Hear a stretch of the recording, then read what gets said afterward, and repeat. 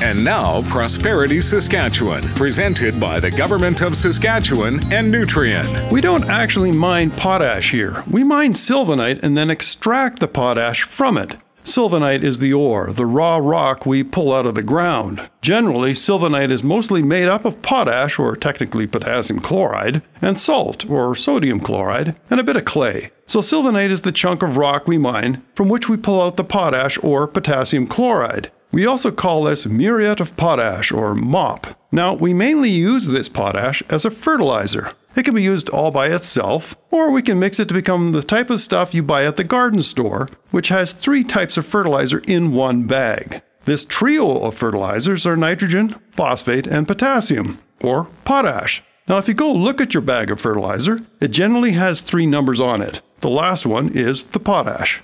I'm Eric Anderson from SIMSA.